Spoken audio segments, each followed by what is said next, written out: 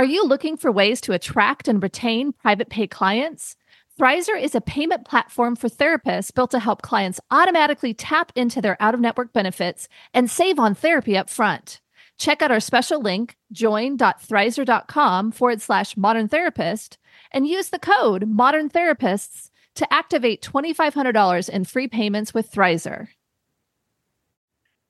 Therapy Notes, the #1 trusted EHR among mental health professionals, just keeps getting better and better. With legendary customer support 24 hours a day, 7 days a week, they're giving you all the tools you need to succeed, whether you're a solo clinician or a group practice. Try them free for 2 months using promo code MODERN today. You're listening to the Modern Therapist Survival Guide, where therapists live, breathe, and practice as human beings. To support you as a whole person and a therapist, here are your hosts, Kurt Widhelm and Katie Vernoy. Welcome back, Modern Therapists. This is the Modern Therapist Survival Guide. I'm Kurt Widhelm with Katie Vernoy, and this is the podcast that talks about all things therapy, therapists related. And now I think we're just hitting that inception level of how to do therapy for therapists. And we have had previous episodes talking about therapists getting therapy, but we have a request from a listener from Australia who has reached out to us and said that she has experienced some attempts to seek out therapy herself and has found that some of the therapists that she's gone to have been ill-prepared for having a therapist as a client.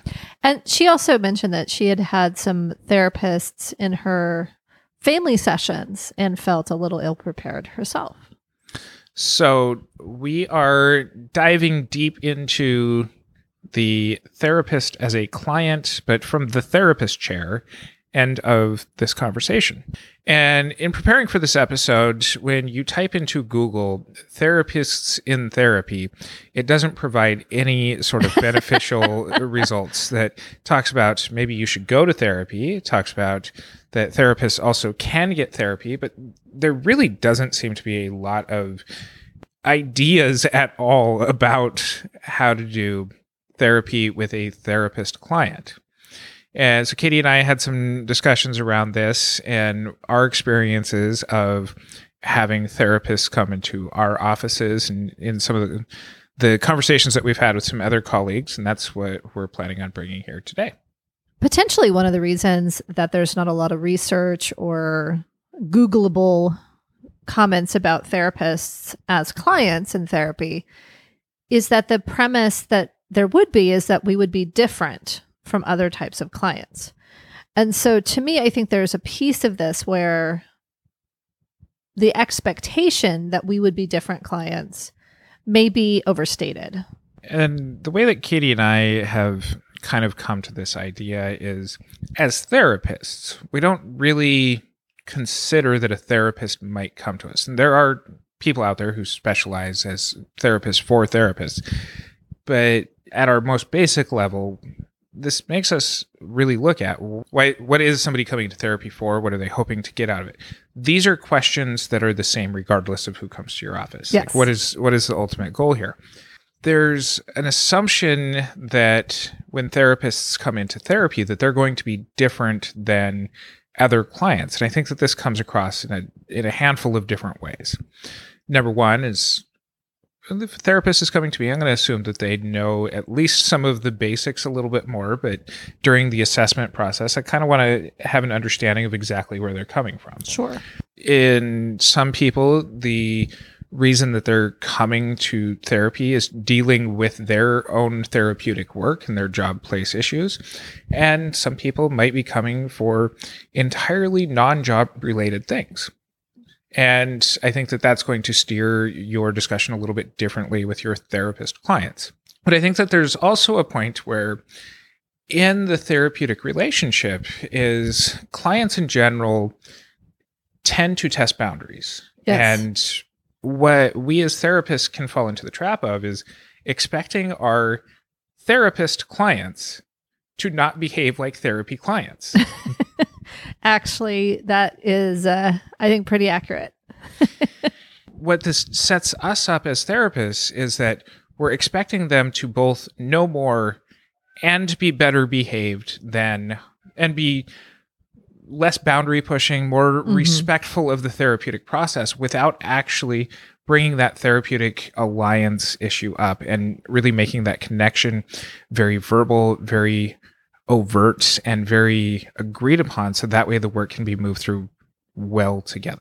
And I think that the expectation that we will be slightly different clients is not unfounded. It's just not 100% accurate. I think when I think about the therapist clients I've had, as well as myself as a therapy client, I think there are things where the discussion around the therapeutic alliance, for example, was much more overt than I've done with my clients who are not therapists.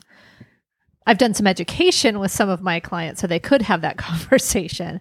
But with therapists, there is a little bit of a shorthand that can happen where the expectation that they're going to be kind of easier clients that are going to test less, that kind of stuff, can be accurate. I think the difficulty is that if we expect that and we act on that assumption, then we're not actually seeing the person in the room. We're seeing them from their job title.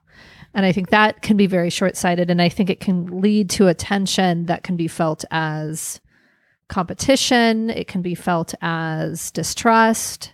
I know my own therapist had said that, that she's felt that competition in the room. I think that I've felt it in the past, just kind of this notion of, is this person seeing me in a different way than other clients would? Do I have something new to offer to this therapist since they know stuff and they're not doing it? And we've talked about that in a recent episode.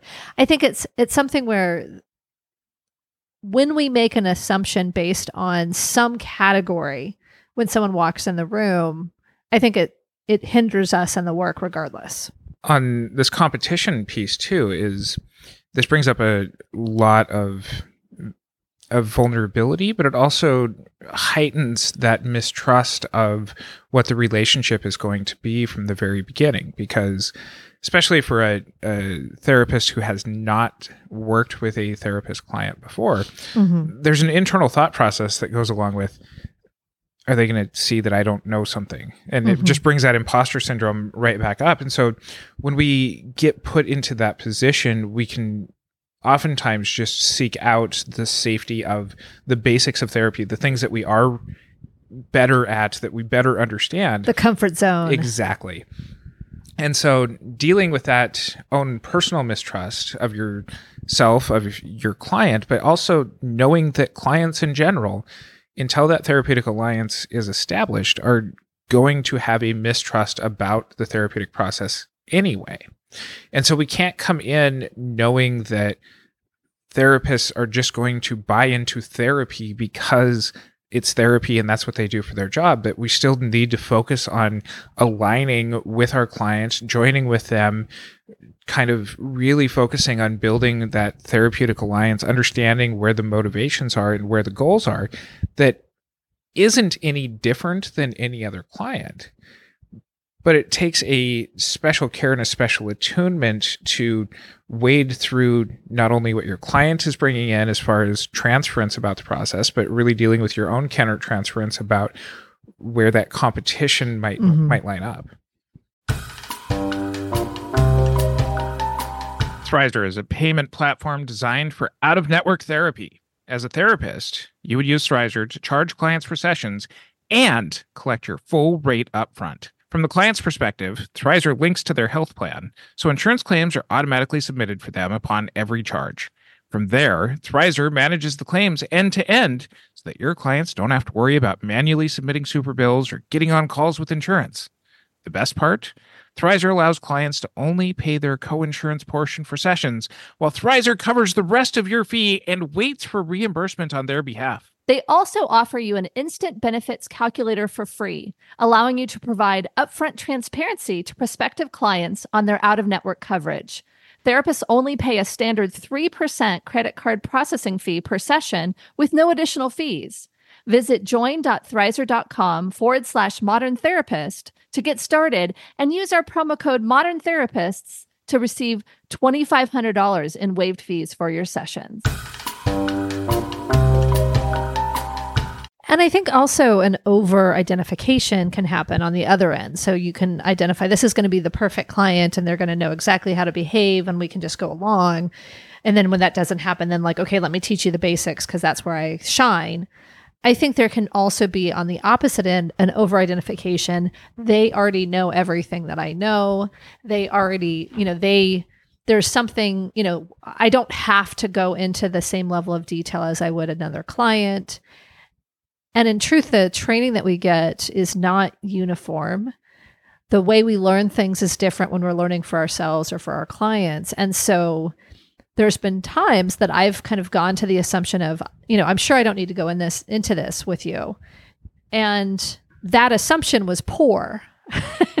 That assumption was inaccurate. Like it was better for me to then be able to have the conversation and talk through those things and help and kind of observe, how do you understand this? Are you implementing this? What has worked for you? What's not worked for you? Versus assuming that this person is exactly like me and knows all the things I know because they're also a therapist. And I think that can happen with, kind of, do I do the basics or not, kind of that question, but it can also happen about our experiences of the profession. I mean, obviously each individual, there's individual demographics and socioeconomics and, kind of stuff that's going to impact how we interact with the field, as well as why we got into the work and how we've interacted with the systems. And I know when I first went into therapy with my therapist, it was clear, she was not a fan of community mental health and I was struggling in community mental health, and I do believe, I'm still with her now, so I do believe she was able to overcome that bias and listen to me and be present with me. But it was something where she had a history, she had she had a knowledge and an assumption, and that was something that I think we had to kind of overtly talk about, and she did have to kind of dig in and ask the questions about whether or not I wanted to stay and what that looked like. Because for me, I assume I try not to, but when I'm working with clients, whether it's as a consultant or as a therapist, I have to break through the assumption that this person's going to think like me, that they're going to want to do things the same way that I would, because I'm a therapist and they have similar goals that I do. And it's like, you really have to step back. I mean, there can be a big over-identification and a assumption that can happen because you're treating someone that's in that same profession or potentially at a previous developmental stage or whatever in the profession. You want to make sure that you're not doing that, because I think whether it's assuming they know nothing and going to basic, or assuming that either they're over-aligned or know everything and you can kind of go to shorthand or push in a specific way. I think any of those things where you're making assumptions based on their career, I think is harmful. Yeah, and I've noticed this with a handful of the therapists that have sought out therapy from me, and really, especially since we've got all of the things that we've got going on, that I think a lot of people look to me as knowing a lot about our profession and understanding things and being able to really put into practice a lot of the things that we talk about. And I'm really glad to have built that trusting relationship with them. And that being said, is my experience of therapists coming to me is the motivation to come and work with me is potentially different than a lot of the other clients. Mm-hmm. That there's a push towards how to be more complete as opposed to necessarily solving a specific problem. Yes. Which inherently in and of itself leads to a longer term therapy. It's less about implementing basic practical skills of CBT worksheets and anything that's going to be, time limited sort of therapy. That is something that needs to be understood and needs to be, again, come to in the first couple of sessions as far as, well, what's really the goal that we're working towards here? So that way we can align. Mm-hmm. But the one thing that I have really noticed out of almost all of my therapist clients is, as we're processing, as we're discussing things, is the jump to rationalizations. That Interesting. complaints about things, the emotional responses that they have to their lives are, yeah, so I was really angry at my partner about this thing, but I can see where he was coming from. And it's just, it's this wonderful self-CBT skill that a lot of people have done, but it doesn't change the feeling. No. And so I found that a lot of the work ends up getting therapists to actually respond to their emotions. And to feel them. And to let those feelings be able to be arrived at, recognized, and to be able to move on, rather than just kind of being this all-understanding being for everybody else and sacrificing themselves to not have to be a flawed person in the process. Yeah. Yeah. Well, I'm glad it's not just me. Yeah, I had a previous therapist tell me that it's okay to have feelings. So that was helpful. Well, and where I notice this is particularly for therapists who come to me for EMDR, one of the ways that we look at things in EMDR is what's cognition versus what's feeling. And a lot of my therapist clients tend to stick to the cognitive track through whatever it is that they're processing. And so a lot of where I end up directing them in those sessions is, okay, let's go to the feeling. What's the feeling? What are you noticing about your feeling that is something that they're not accustomed to, because either through their work or through their previous self-therapeutic work is they've tried to come to this non-judgmental place for other people at the cost of sacrificing themselves. Say more about that. So sitting in a room with a client, a therapist is typically trained to, okay, don't have your countertransference take over on the client. Mm-hmm. And so our internal process can end up being like shorthand here of, hey, the client maybe shouldn't have done that. Like, I'm having this judgment about them. I don't want this judgment to come out across them. So how can I see what they're doing? Oh, from their history, I can see why they might have made these decisions. That then just becomes, with practice, just kind of a lot more of, okay, I'm accepting of where the client is coming from in this. I'm putting my feelings to the side on this. But if we never go back to those feelings that we put on the side, then they just kind of tend to accumulate. And so by getting therapists to break out of that habit when they're seeking out their own therapy, when they're the therapist client, it's teaching them to get into a different emotionality way of thinking that helps them to really be able to move through those feelings as opposed to just setting them to the side. I think that can in some ways speak to the roles of who's in the room, because I think, and this may be more so, I've always kind of avoided a group therapy setting for this reason, but I think there's times I've felt this as a client in the room, and I've also sometimes felt it with therapists or other kind of helpers that are in this role kind of in the room. But this idea of, I have to remain contained because messiness is inconvenient. And, and as a therapist, we don't necessarily want to be messy, right? We don't want to have our feelings spew all over the room across the client. And we see that as harmful. But I think when we don't take off that armor, like what you're saying, when we're in the safety of our own therapist's room, then I think that can be very problematic. And so I think it is very beneficial for therapists who are treating therapists to acknowledge that. Because I think there are times that, because I'm kind of an intellectualizer myself, that I can fall into these deep philosophical conversations that are laden with, kind of intellectual insight about a problem with one of my therapist clients. But not getting to the feelings and not being able to process would be problematic. I think it's something that I'm, continuing to work on. But I think it's that piece of not allowing your therapist client to run away with beautiful, beautiful insight that doesn't touch their emotions at all. I think inherently as therapists, it feels safe to live in that intellect. That's what got us through school. And a lot of therapists are just really good at school. And so it's not assuming that they're able to practically apply the things that they've learned to themselves. And so sometimes this is, again, that balance of how much do they know versus assuming what they know. But even being able to kind of simply point things out helps people sometimes just feel a grounding back into, okay, here's where my intellect fits with what I'm doing.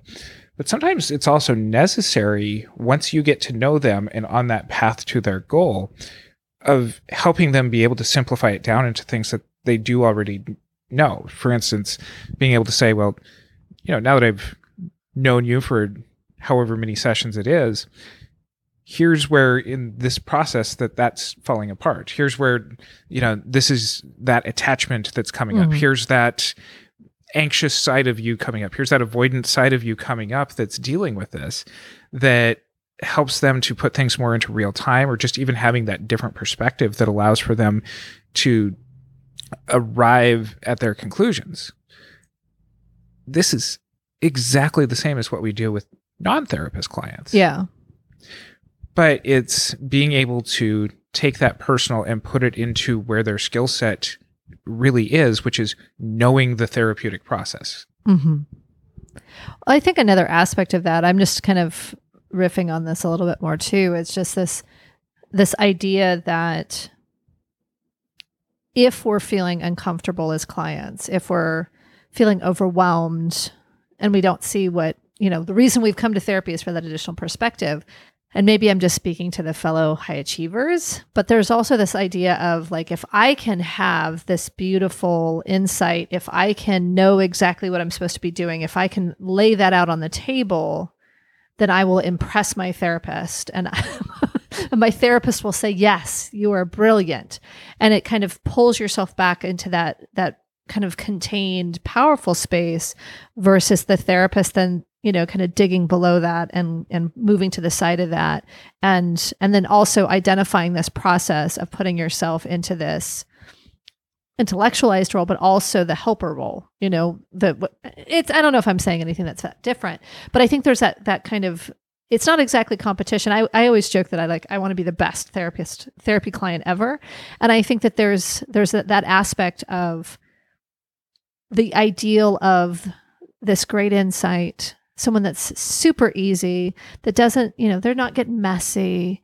They're not pushing boundaries. Like, there are going to be the clients who do push all the boundaries as therapists and have all the emotions and they do all these things. And I think there are also going to be clients who are trying to please the therapist and over-identify with what the therapist is experiencing. And so not wanting to please the therapist. Mm-hmm. And so I think the therapist really pushing back and digging into the relationship and being able to cut through that can be very important.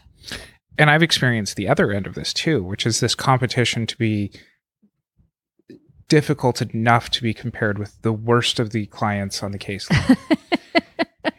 And it's that additional level of insight of what's going through the therapist's mind. Whereas our other clients are not going to think about what other clients do you have. I mean, maybe they will, but not in the same way of understanding what a caseload looks like, understanding what the therapy room and the hour looks like. And so we're sitting there going like, so I'm trying to be the best client. Are you saying you're trying to be the worst client? So this has come up with some of my clients before, which is that, people who are going through a very difficult experience or reprocessing something that they thought that they've moved past before, but then just kind of like, oh, you must think that I'm, one of your worst clients right now. And there's that kind of the reassurance, but it's also, when you look at it, it's that seek for validation. Mm-hmm. And it's something where, we talk a lot about that vulnerability that we encourage when it's done correctly as the therapist in the room, that makes it hard for some of our therapist clients to seek out that vulnerability and that validation elsewhere in their lives. Because when that gets trained out of us, not only does that make therapy worse when you're performing it, but it also makes it harder to ask for it when you need it. Yeah. And having a good therapeutic response in those situations is really just kind of, okay, clients, you're a therapist. Let's talk about how our cognitions are working out right now and this need for validation right here. It's not treating it differently than other clients, but it's seeing just kind of the extra layers of richness around what's leading to this particular request that takes a patience to be able to really help therapist clients find what it is that they need. Because I think in that mistrust process, we as therapists know that there's nothing about this field that's easy. Yeah. And so as a therapist client, if we're sitting there and somebody is spouting advice of, okay, here's just how you solve the problem, we're even more likely to reject that than a client who's coming in. That we love the process. We relish in the struggle, even as clients. And that's part of where we need the therapist to hold that container. Yeah. And I think we also, the continued caveat that each client is different. And so kind of looking to see how they're operating. I've had therapist clients, and potentially it's partially because of the consulting that I do, but have wanted to kind of identify some specific strategies around decreasing burnout, creating a career they can sustain, that kind of stuff, where it does get very practical, and it's looking at, it's still kind of based in their situation. So it's not like you have to do it this way. It is still a problem solving and an identification. But I think that each client is going to be coming for different reasons, coming in different configurations. And so I think the therapist being able to understand their best, their scope of practice and competence and where they work best, so that when you're in the room with a therapist who's seeking your expertise, that you can kind of ground yourself, be present, have the container, and do the work that needs to be done, versus feeling caught off guard because here's a therapist that is going to have an opinion on how we do our work. Not only does Therapy Notes combine billing, scheduling, notes, secure messaging, group telehealth, and more into one streamlined platform, they're also always adding new features and forms to their library. So no matter your specialty, Therapy Notes has you covered. Learn more at therapynotes.com and use promo code MODERN for 2 months free. So another layer to this is when therapist clients bring up job aspects. Mm-hmm. And I hear about people's supervisors. I hear about people's bosses. I hear about their clinical directors, some of whom I know, and needing to be able to separate out kind of my relationships with them elsewhere. But then there's also the exploration of aspects that come from their responses to clients, and really understanding that there's certain aspects of that as a supervisor, having supervised people before, it's kind of like, okay, there's a line that I'm willing to go to in exploring somebody's response, countertransference response in supervision. And then there's a part where I'm like, okay, now here's the part where you have to work on this in therapy. Yeah. Yeah. And being on the other side of that is not getting into the specifics of what's going on with their client, but where that emotional response is really resonating or really getting awoken in my client in the situation. Yeah. And for me, as far as like countertransference and kind of what's gone beyond that into a therapeutic issue, certainly as a supervisor, I would recommend therapy, and I've been able to have those conversations. And I think that work can often be very rich. I think for me, and I think it's just because of kind of where I've focused and specialized, is just, so often it's not about the client work for me. When I work with therapists, it's often about the work itself, the work environment, or the stress of building a business, or the difficult boss, or, that kind of stuff. And so for me, there's that piece of wanting to be present for it without overlaying my own experiences, or even kind of trying to figure out what the truth of it is. Because I think with clients in other places, working in other environments, that kind of stuff, I try to take what they're describing at face value, try to get the context as best as they can, try to challenge negative assumptions or positive assumptions if they're struggling. Whereas with a therapist, and having been a supervisor and a manager, like there's times when when I've had clients talk about the struggles they have,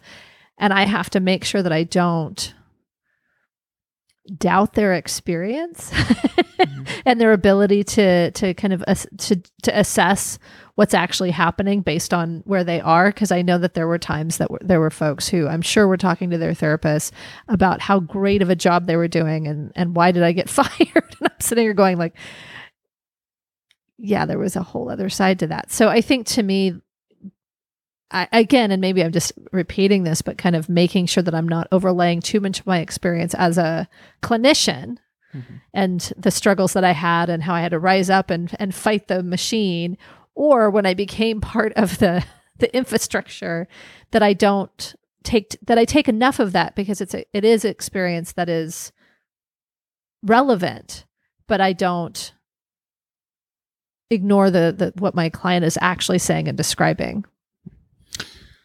So I think to wrap this up, the takeaway is that therapist clients are a lot like other clients, but totally different at the same time.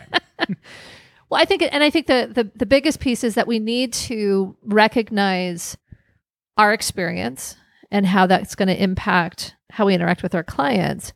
But a lot of what we're talking about is really do the work that you would do with any other client, which is meet them where they're at and understand them for who they are and don't make assumptions. Yeah, and really to tune into what they want out of the therapeutic process and be able to adjust your end of the treatment to that. And sometimes that might be really helping them to actually sit back and figure out what it is that they want out of that process. But this is really starting with that therapeutic alliance of listening to what they want and determining the right path to get there. And sometimes, as therapists, if you're seeking out therapy, there are going to be people that you run into that might not have the same skill set as you. I know some people try out different modalities of therapy as clients just to try it out. Yep. But also being able to really verbalize for yourself what it is that you need out of therapy to help your therapist and therapists in this situation respond when your clients do actually tell you what they want. And encourage them to give you that information, because I think a lot of people will take the lead from the therapist, even if they are a therapist. So we love getting the feedback about what we're doing in order to help us generate some ideas. If there's a topic that you'd like to have us cover, you can post it on any of our social media. You can join our Facebook group, the Modern Therapist Group. You can leave some contact email stuff from our website, mtsgpodcast.com. We're always open to your feedback and ideas. And while you're on our website, you'll see that we have our call for speakers for our Therapy Reimagined 2020 conference that's coming up here in September in the Los Angeles area. So if you have something that you'd like to propose for our conference, we'd love to run it by our committee. And until next time, I'm Kurt Whithelm with Katie Vernoy. Thank you for listening to the Modern Therapist Survival Guide. Learn more about who we are and what we do at mtsgpodcast.com. You can also join us on Facebook and Twitter. And please don't forget to subscribe so you don't miss any of our episodes.